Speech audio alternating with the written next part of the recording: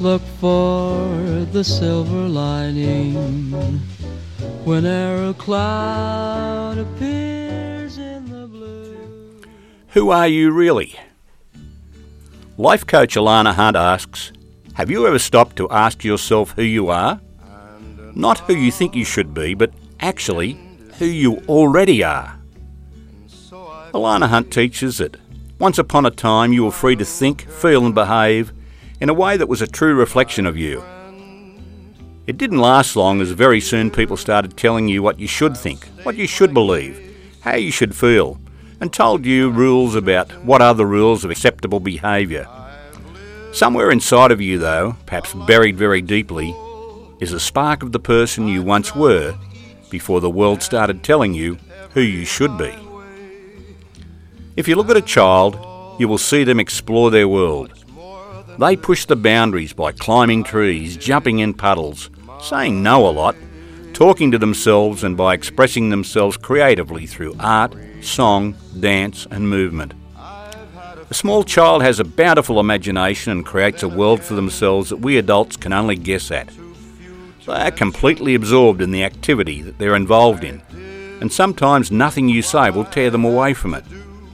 In that moment, the child is following their inner voice, following their joy, and revelling in something that makes them supremely happy.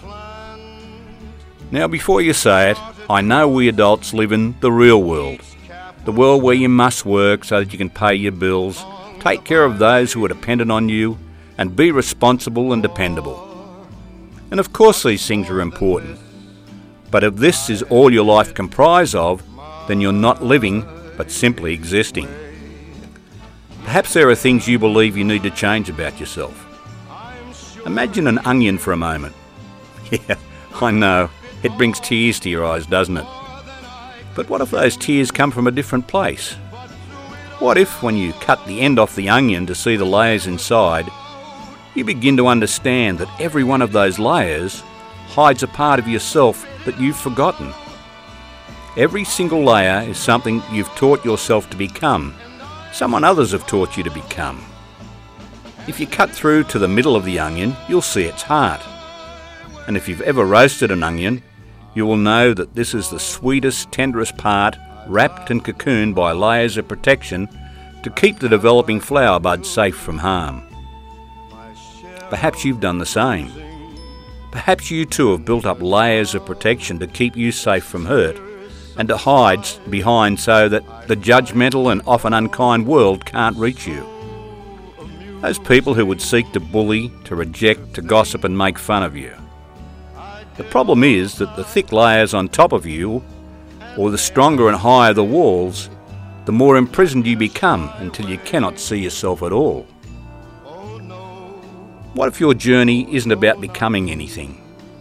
What if it's about unbecoming everything that isn't really you, so you can be who you were meant to be in the first place? So maybe instead of feeling that you need to change something about yourself to be happier, healthier, more successful or more peaceful, maybe you need instead to unbecome what everyone else would want you to be.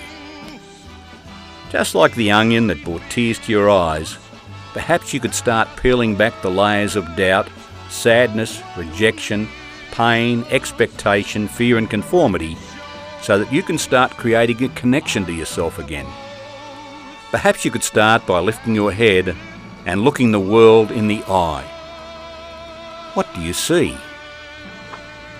One thing I know for sure is that you'll always see what you expect to see. If you expect to see sadness, rejection and cruelty, then that is exactly what you'll be surrounded with. But if you expect to see happiness, kindness and connection with others, then that is exactly what you will see. Challenge your assumptions. Throw off the media's interpretation of the world we live in and look again. Look for the little children who play together with no judgment. Look for the kindness that strangers give to each other. Go where you feel most like yourself. For Alana Hunt, this is the beach.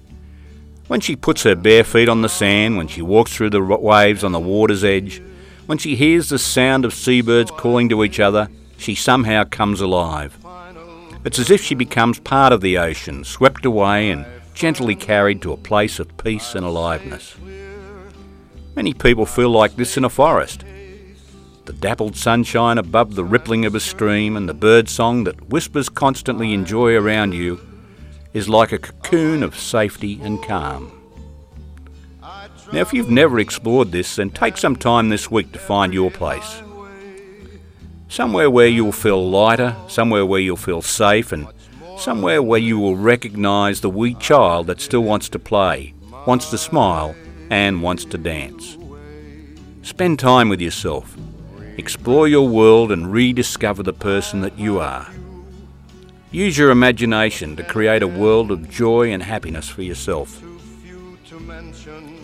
Alana Hunt concludes, "Don't be afraid, as you already have everything you need inside you. The person you were born to be is waiting patiently for you to remember. Show yourself the attention that you need. Show kindness, show love, show acceptance, and in just a short while, you will begin to shine again. There is no path to freedom. There is only the choice to be free."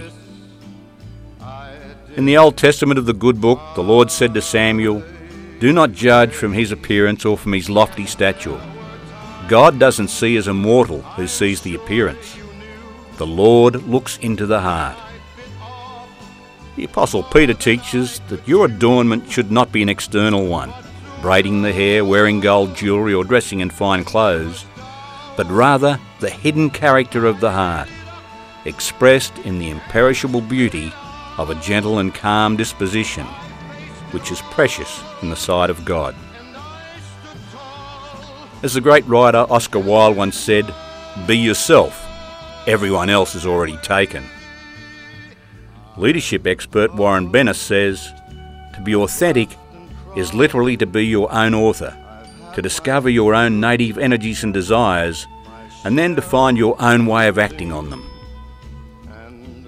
The more authentic we become, the more we are authoring our lives and not simply living someone else's script.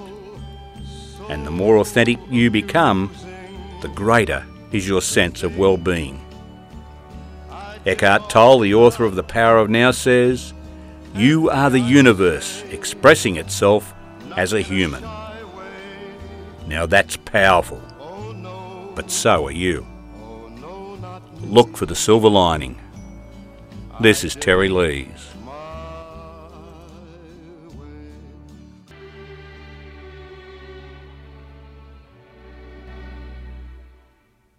Yes, it was my